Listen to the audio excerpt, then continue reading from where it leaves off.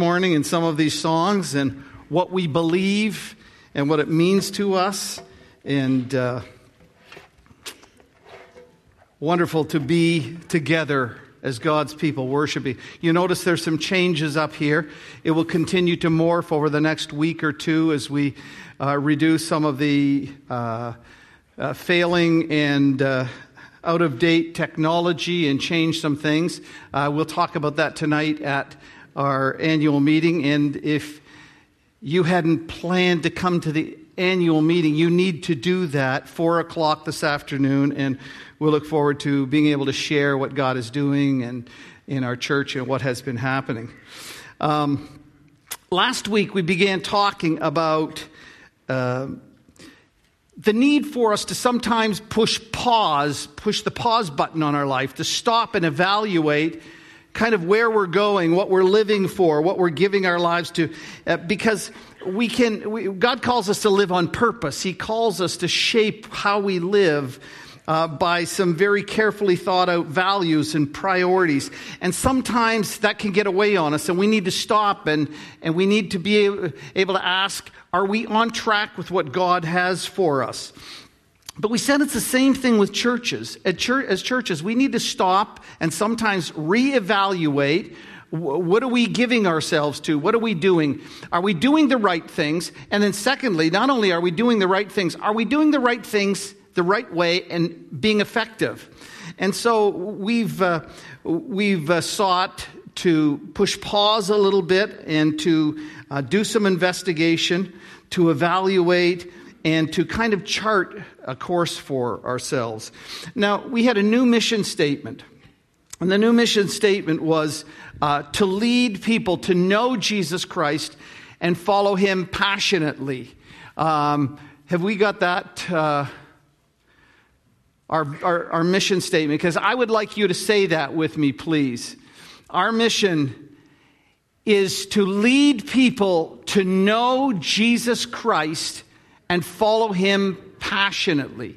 Let's try it one more time. We exist to lead people to know Jesus Christ and to follow Him passionately. To enter into a relationship through the gospel, what Jesus Christ has done, that God wants to have a relationship with us. That relationship was broken, and through Jesus it can be restored, where we have a real, vital relationship with Him. And we also had a kind of a vision statement saying where we want to go here. And our vision statement is this: it's touching our world through Jesus, one life at a time. Would you say with me, please? Touching our world through Jesus, one life at a time.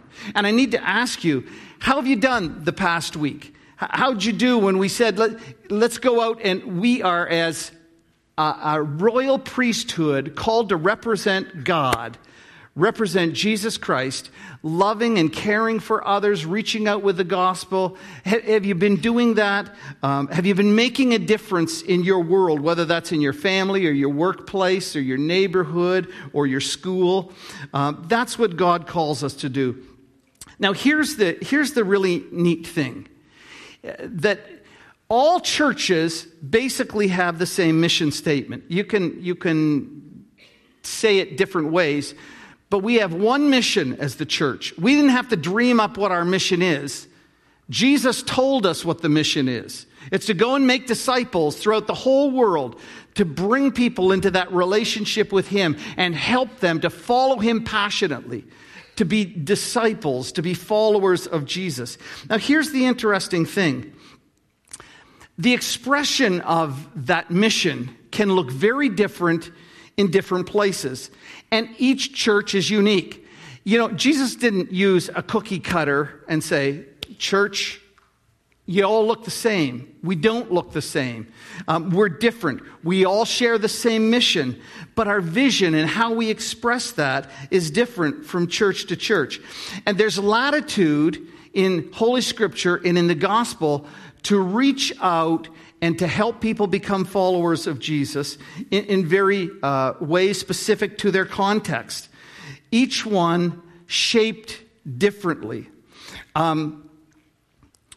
If you were beginning a church in the slums of Calcutta, and I have been there, it would look different than the church Timothy Keller planted in Manhattan, New York, dealing with the high stakes players in the financial world. They would look vitally different. That would look different than the church that we went to last night, Toronto Alliance Church, downtown Toronto. A lot of street people. We sent 25 people and a pile of food down there to care for people. Their church looks much different than any of those, or do ours. There are different emphases in different churches, different passions. There are different giftings that people have. We're in different contexts with different people and how we're organized and the style of our worship. And some are very formal and smells and bells and gowns, and others are very informal. And God blessed the diversity of the church so that it's a good and a healthy thing that we have all these different churches that are very unique and all called to the same mission. Now, I was thinking about the churches around our church here. We've got St. Philip's on the Hill, just up on Kennedy, an Anglican church, serving God there. We come over here in McCowan, and we've got a Coptic Orthodox church. That's entirely different. I've been to a worship service in a Coptic Orthodox church. It doesn't look anything like what we do and how we do it, but they're doing the same thing. I think of the Bridge, or just down here, another church that is seeking to do the mission. And then I think over here on Kennedy Road, south of 16th, we've got the Bridal Walk Baptist Church, or Bridal Trail Baptist Church. And there's a church that was born out of the Cantonese-speaking people moving out of Toronto, coming north. And they started a church there. And now they have also an English congregation, and they have a Mandarin congregation. All our churches look differently, but all of God have their own special vision for what God is calling them to do in this incredible diversity. You see, we can reach different people with different styles and different places, and reaching out to different people, but all called to do the same thing, to lead people into a relationship with Jesus Christ, to know Him and to follow Him passionately. Well, the last couple of years, we have been working as a church, as elders and staff, to understand our church, what our passions and giftedness and our strengths are. In that time, we've had a couple of surveys, and we've kind of tried to profile our congregation. Who are we, and where do we come from, and what's our background, and to discover who we are and what it is that has resonated for us and has worked for us. And it's interesting that when we look at our community over the last 40 years, our community has radically changed. When we came here in the late 80s, this was a field of dreams. It was a field we bought, a 10-acre field. We imagined what God could do. There was nothing here. Now there are thousands upon thousands of homes north of 16th. There was nothing there before. And it's incredible how our community has changed, how Unionville has changed. It's interesting when I look at the census data, and we have had another census done, but we can only go back as far as 2011. Currently, we have in Markham, about 75% of our population is Asian. There wasn't that way 40 years ago. None of this existed 40 years ago. Our context has changed, and our church has been changing. And so we have this beautiful multi-ethnic family and one of the things I love about our church is whoever you are, when you walk into our church, you're going to see somebody who looks like you, and you're going to think, hey, maybe this is a place I can be. And I think that beautiful diversity is reflective of what God has in store for His people, that we would have together the nations all worshiping. Well, this is really neat because this whole area has also changed, and we've had predominantly people of Chinese background who are, many of them first-generation Chinese who've come, who are Mandarin speaking in this latest wave. And so our community has changed, and we have to ask, how does our vision for our community change in time as our community change and as society and our world changes around us? And so we want to kind of paint a little bit of a picture today as to what that could look like. You know, what some churches do, and a lot of us have been guilty with this, is we see a church that is just notable in so many ways, and they have made a name for themselves around the world. And we study those churches, and we say, well, you know what, we want to mimic that church. They're successful, we want to be successful. And some of those churches, like Willow Creek Community Church in the West Chicago area, is a church that was up over 20,000 people who were coming to worship. They were doing all kinds of innovative things, and people go there and study it and say, well, we're going to do that. We're going to do what they're doing, and we're going to imitate them. Or Rick Warren and Saddleback Church in Orange County, California, or what Andy Stanley's doing in Alpharetta, Georgia, or what these churches that have gone to multiple thousands of people. And God says, you know, don't do that. You don't replicate them. You have to find your own voice. You have to know who you are. You have to know who your community is and where God has placed you. And you are like a snowflake. You're to be different from every other church in that way. And that's a beautiful thing. God has a unique calling for all of us. So I want us to look at just a few things that can be involved in what we look ahead, what God may want to do with us. And the passage that was read earlier for you from Acts chapter 2, well, I say, on one hand, I'm saying we shouldn't just mimic another church. Yet there are principles in the church in Jerusalem that started that I think are very helpful for us to give us some guidance to what kind of things we might look like. See, in the church, in the New Testament, mostly when letters were written to churches, it was because of the not so good things they were doing that needed to be corrected.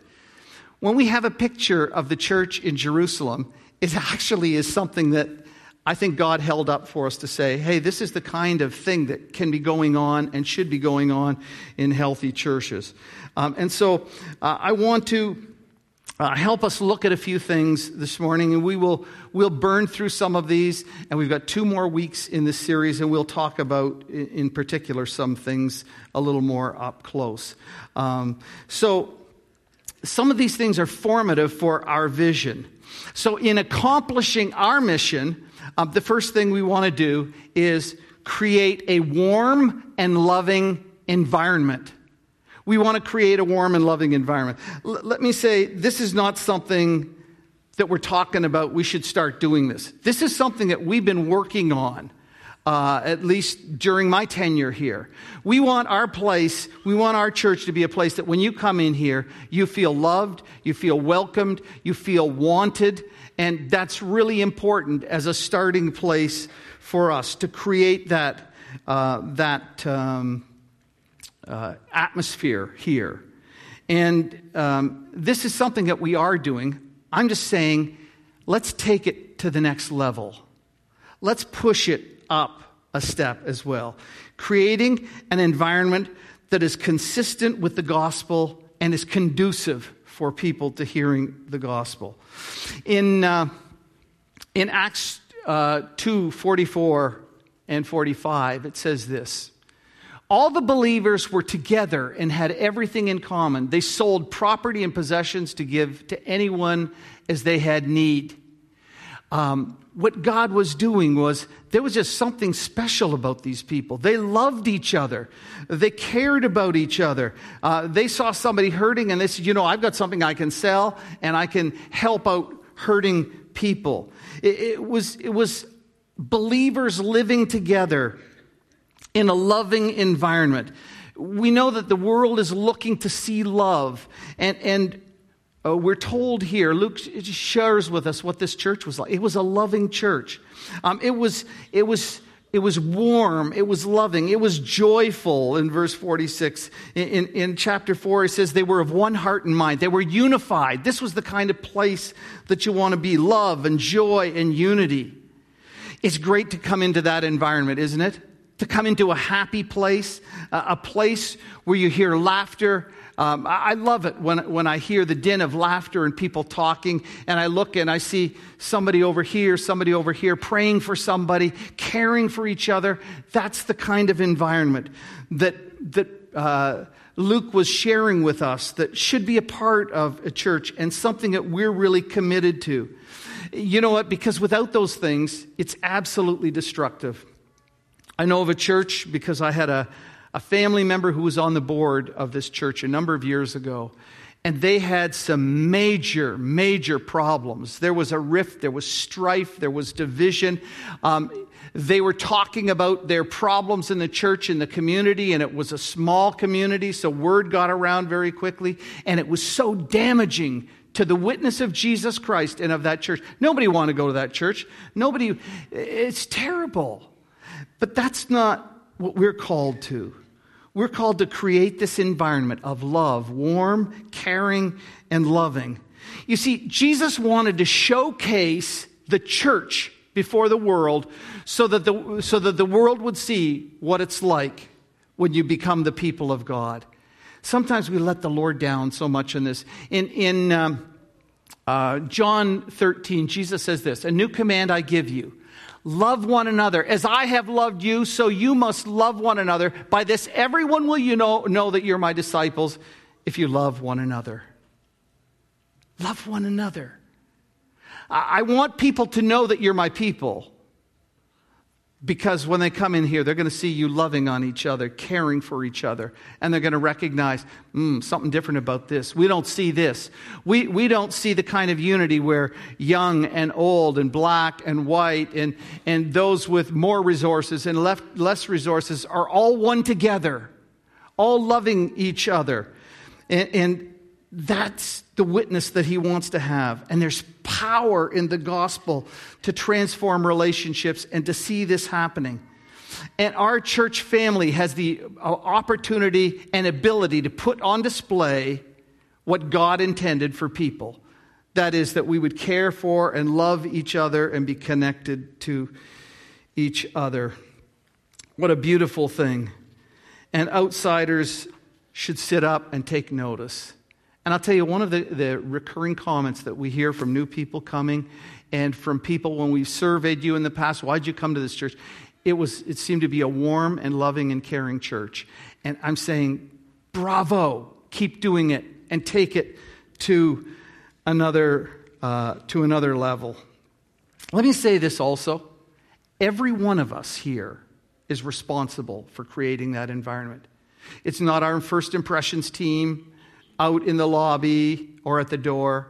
It's not the ushers. It's every one of us. Let me just encourage you. How often do we sit beside somebody in church for months or years and we've never known their name?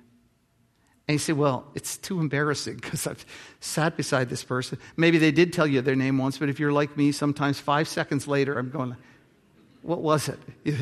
And I'm just bold enough to say, I'm an old man and I've got a bad memory. Can you tell me what that was again? But just encourage you, say your name to somebody and remember somebody and talk to them. The second thing we have is inspiring worship services. Inspiring worship service. There's something about corporate worship. Now, all of us should worship privately. All of us should worship at home. All of us should worship before the Lord. We can do it in singing and responding to Scripture and praying and all the rest of that thing. But there's something really special about coming together as the people of God and joining others and lifting our voices together. It sounds so good when we lift our voices all together. And last week I talked to you about a guy by the name of Bob whose wife dragged him out to an Alpha course. And it was his whole thing about church. He didn't go to church. His wife kind of talked him in maybe once or twice a year he would go. And here was his take on church. Boring.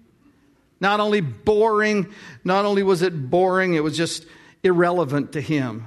And every now and again, he would acquiesce and he would go to the church that she went to, and he was not interested in going. When he came to Alpha, and God started to warm his heart up a bit, and he said, "Hey, Bob, why don't you come out to church sometime?" And so he agreed because he knew people and he was relationally connected.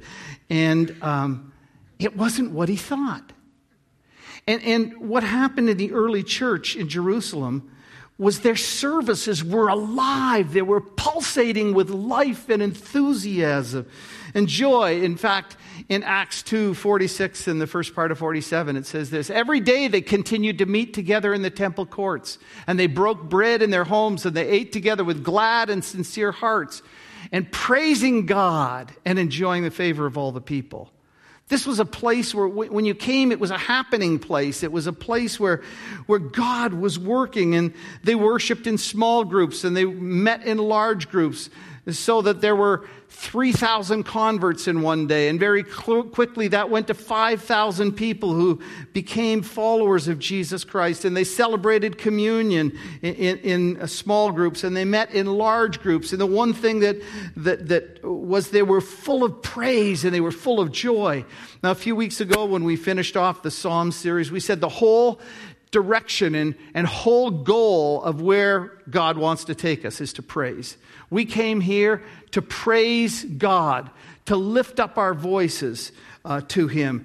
And it's something when God touches us, touches our minds and our emotion and our will with the greatness of who He is, with the greatness of God, and we worship, and we are lost in His presence. The problem is that a lot of people have only experienced religion. They've only experienced ritual. They haven't experienced a relationship with God. And our desires for people to meet with God in a powerful and a personal way. And we work hard to kind of try and craft worship services that exalt Christ and that are spirit-filled and are heartfelt and are engaging. And we have a motto. Keisha, what is our motto, at least among the staff, about Sundays? No throwaway Sundays. She's got it. That is, every Sunday to us is special. You say, well, it's a long weekend. Nobody's going to be here. It's a special time. Don't miss it. God will do something great in your life. And so we work to that extent. Now, I know everything isn't as exhilarating. Every service isn't but I want to tell you, we try hard to really craft worship services that are meaningful and Christ exalting. And, it's interesting how sometimes people who are not even believers and felt like they're searching for something come in. I had a man tell me, I came in and I couldn't stop weeping. I don't know what it was. But the power of God was in a place, and there's a sense in which God is here. I don't know, I can't describe what it is, but God is here. We want to meet with God in a personal way. And let me say to you, prepare your hearts for worship. Get a good night's sleep. Come and come with expectancy and ask God to speak to you and encourage your heart, because there's nothing more important than worshiping and praising Him, and we'll do it for all of eternity. Well, the third thing is practical and relevant Bible teaching. Practical and relevant Bible teaching. In Acts 2:42, it says this: they devoted themselves to the apostles' teaching. Now, this is really interesting. We've had an experience has happened here that is like none other. They were praying together, 120 believers in an upper room. And Jesus said, don't leave Jerusalem until you're endued with power. And as they worship and as they pray, something happened on the day of Pentecost. The Spirit came down upon them. These little things that looked like licks of tongue, like little licks or little tongues of fire came and kind of presenced themselves. And people began speaking in languages they had never heard. And there was the sound of this rushing mighty wind. God was present and doing something. And they went out, and people thought they were nuts. And they had this experience, and 3,000 people come to faith in one day. They baptized in one day 3,000 people. Those poor apostles, their arms must have been more, dragged out. And after this great thing, we have this picture of the church. And the first thing the church was committed to, they were devoted to teaching the apostles' doctrine, teaching what God had committed to the apostles. And this is so critical because Jesus said, when we talk about what it is to be a passionate follower of Jesus Christ, he said, teach them to obey everything I've commanded you. So help them to come into the family of God, baptize them, and teach them to obey everything I've commanded. And the responsibility we have as a church is to teach you week after week, systematically, what God says so that we can bring our lives into line with it. To represent God's word well and appropriately. Even when it's hard, even when you're stepping on people's toes, even when it's not popular, we're called to share God's word, all his word, not just the stuff we like, but everything. And the challenge is that can be difficult. But we're not to shrink back from that. We're to continue to present it. Even when it steps on toes, we need to present the word of God with integrity. And we need to teach and preach in a practical way so people understand who God is and what he wants. And so we can relate that to life so that it guides us with how we live our lives. They say, well, why is that important? I'll tell you why it's important. Because God changes lives through the Spirit-empowered communication of the Word of God. God uses his word to change our lives as we live, as we respond to the word of God, as the Spirit of God helps us bring understanding to it. And I'll tell you what our commitment is. And I know, preaching is the thing I love the most and I hate the most. What I mean by that is this. I feel such a burden, and I want to represent the Lord well, and sometimes you're working and it's hard, but I would tell you this, and our commitment is to you, that we try to work very hard to present the Word of God in its truthfulness and in a way that's practical to our lives so that we can live it out. And to the extent that this happens, it only happens because God blesses his word. It's not my word, it's his word. And so come with an open ear to listen to what God has for you. Fourth, experiencing meaningful community. We want our church to experience meaningful community. Do you know we were never called to journey alone in our faith? In our faith, we were always to journey with others. The interesting thing is, a Western mindset is really focused on individualism. The Eastern mindset, of which the Middle East was a part, thought communally of people. And what we want to do and be as a church is we want to recognize the importance of relationships, and we want people to experience meaningful community and relationships where God can be connected in our lives, where we can share with each other, where we can help each other, where we can pick each other up if we fall down, and where we're there for each other, where we're rejoicing together and laughing together, and we're weeping together as well, where we serve together and put all of our gifts together and our talents and apply them for God's work, to lead people to know Jesus and to follow him passionately. And I'm going to deal with this a bit more next week, so I'm not going to say much more other than one of our primary ways of trying to assure that we have meaningful community is through our life groups. And Lindsay, thank you so much for sharing even what happened with the Alpha group, which was kind of a life group too. And what happens, I can only tell you, in our life group, we've been able to go so much deeper relationally, helping and praying for each other. And sometimes it comes, we meet every week, and sometimes I'm feeling, oh man, I feel so dragged out. And when I go to life group, I'm energized by the people who were there.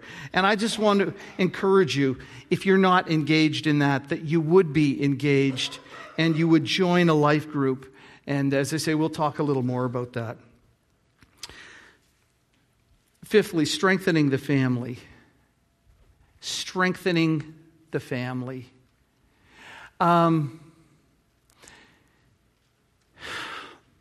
has always been concerned with the next generation. We're always one generation away from extinction. And it's the responsibility to keep transmitting the faith from generation to generation. In Deuteronomy 4, and this happens through Deuteronomy, it happens through the Psalms, but let me just read this one particular passage. God has told his people what they're to do. They're on the verge of going into the promised land. Moses is not going in with them because of his sin. And so he says this to the people: be careful to watch yourselves closely so that you do not forget the things your eyes have seen or let them fade from your heart as long as you live. Everything God has shown you and taught you, teach them to your children and to their children after them. Remember the day you stood before the Lord your God at Horeb? That's at Mount Sinai when God spoke. He said to me, assemble all the people before me to hear my words so they may learn to revere me as long as they live in the land, and may teach them to their children.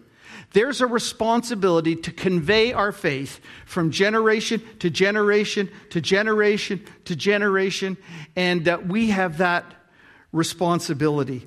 And something that's important for us at our church is our first concern ought to be for our own children. Our first priority is our own children, the children God gave us, to teach them, to help them come to know Jesus Christ and to follow him passionately. It's interesting that the responsibility for doing this was not given to the church. It wasn't given to the priests. It wasn't given to the elders. It was given to the parents. See, we have your kids for 50 hours, 67 to 80 hours, maybe a year. You have them for like 2,400 hours. You have more influence in the life of your children than we will ever have. But you need to understand this also, that half of the people who become followers of Jesus Christ do so before the age of 12.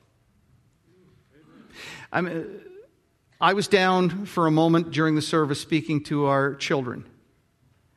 I showed them a picture of me when I was a little kid, and I was talking about this kid who became a follower of Jesus when he was about 5. Very real. A kid who felt a tug. I wanted to be a missionary. I wanted to be, you're going to laugh at this, those of you who know me. I wanted to be a carpenter missionary. I don't even know which end of the hammer to use to hit. I'm terrible. But somehow in me, God had placed a desire to serve him. As a little child, I know that God can speak to and use little children. I remember helping little friends come to know Jesus. I know that God can use kids. And we have a responsibility to the next generation to try and reach them and help them to know Jesus Christ and to follow him passionately. And the older we get, the harder it is for people to take steps to become followers of Jesus. And by the time your child is 9 years of age, the moral foundation has basically been laid. By the time your child is 13, they have formed the majority of their faith beliefs. I mean, it's scary. And that's why our children's ministry is important. But there's an element to our children's ministry that isn't, you give us your kids, you give the professionals, us, your kids, and we'll train them for you. Our thing has been this. Our thing is, we will support you in your task, parents. We will help equip you to do what God has called you to do, not take it away from you. And so what we are doing is 3 to 4 times a year. We're having a special time where we train parents, equip parents, resource parents, provide resources for them. We had one, how to lead your child to Christ. Why should the Sunday school teacher lead your child to Christ? When you're the one who's been up with the flus and earaches and all the rest of that, why shouldn't you have the joy of that?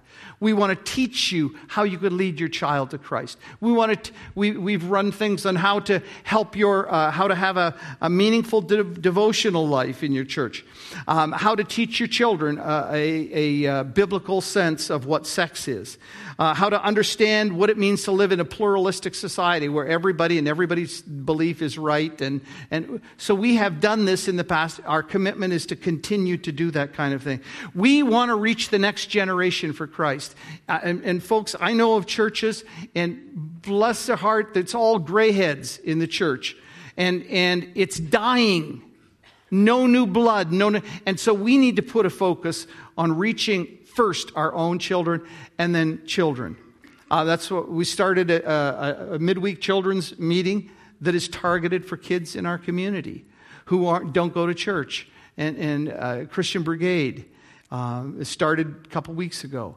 But we're committed beyond that to reaching a younger demographic. And when we profiled the demographic of our congregation, we realized that we have some work to do there. And so what we're doing is trying to understand how can we be more effective in reaching out to younger people. Those of you who are older know I love you. I honor you and revere you. I'm almost one of you. But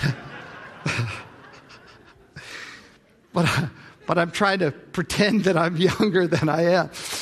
But God has given us a charge. And I can tell you this, some of you I know are brokenhearted. Your grandkids, your kids aren't following God. Your grandkids aren't following God. And they're not leading their kids to follow. And you're trying to have the impact that you can as a grandparent, but your heart is broken because you don't see that influence. And I want you to know that what we want to do and be as a church is we want to be able to reach out to a younger demographic as well.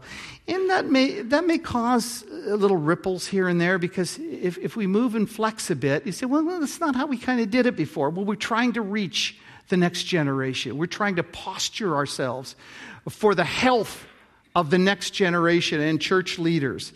And I just know this. We have a big responsibility in that way. I got a buzz here. Sixth we've got here, touching our community with the gospel. We talked about what the gospel is and how transformative the gospel is in our lives in every way. It touches, first, our relationship with God, our relationship with others. It changes us from the core of who we are. And we have a responsibility to touch our community with the gospel, to share the gospel, to find ways to get into our community and to connect with them. I told you our community has changed. All around us, we're in a sea of Chinese immigrants.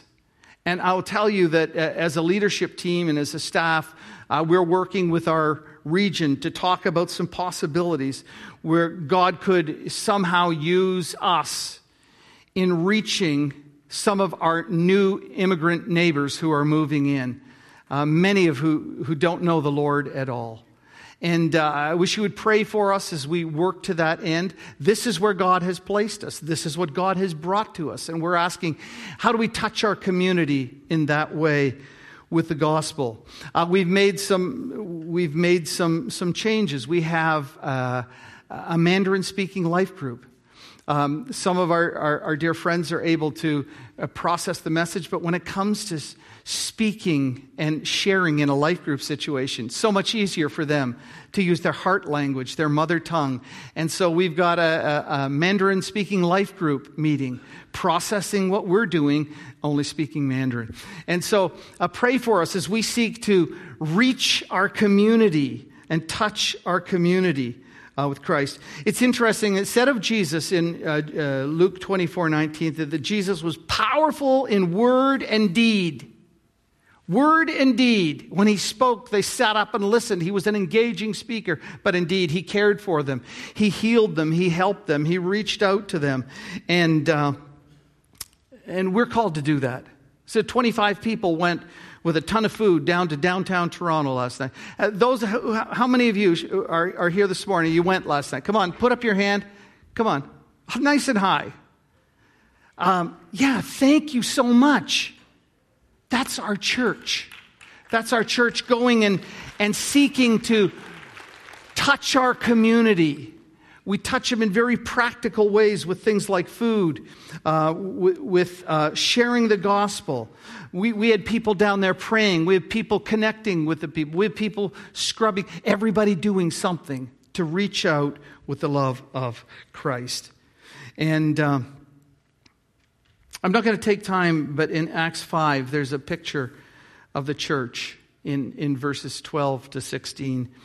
And it was a church that was touching its community. People were coming. I think of our master's pantry. Nancy said to me, the people are coming for food, but there's a lineup of people for prayer. You know, when in Acts 5, it was like the people are flocking to the church, and they're being prayed for, and they're being healed, and they're being touched. And you know what? In many ways, the church is so not even there in our community. Nobody knows who we are, what we do. They drive by the buildings. They don't know a thing. That was not that church. And my prayer is that our church would be a church that is touching people and God is using. Very quickly, I'm just going to finish off. And our music people can come and take your place. One of the things, 7, is underpinning ministry by prayer. Because we can't do it, folks. In our power, we can't do it. When you read through the book of Acts, you find that there are more references to prayer in Luke and Acts than in any other part of the New Testament. And at every juncture, they were praying and God was working. And so we will move ahead with prayer. Everything will be underpinned with prayer. Jesus said, apart from me, you can do nothing. And so we pray and ask him to do what we can't do. And the net result is numerical growth.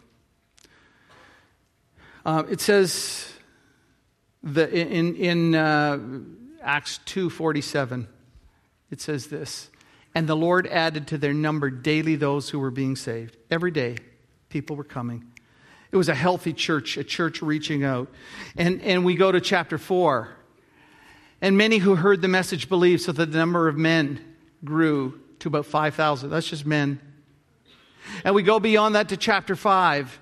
And they were afraid to join with the believers. But nevertheless, more and more men and women believed in the Lord and were added to their number.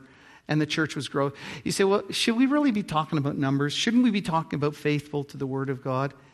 Well, yes, we got to be faithful to the Word of God.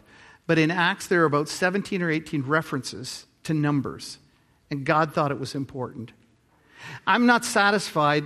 There's a holy discontentment in me to know that there are holes that people could be sitting in here. Because we have a whole community of people who don't know Jesus Christ, don't know what they've done for him. And it's our desire to do that. Can you look with me with the eyes of faith and see what God could do with a group of people who are in love with Jesus and in love with one another? And there's this incredible warm spirit here. There's a love and a passion in our worship, and God is forming us by his word to be like Jesus, and we're reaching out and we're touching our children's lives, and we're keeping the next generation in, and we're reaching out to those in our community who don't know Christ. And God is moving powerfully in lives, transforming people, putting relationships back together. That's what He wants to do. And He can do it. And He can do it with us if we give ourselves to Him and what He wants. May God bless us and use us in that way. He's placed us here in this city. He's the God of this city, and we are His representatives.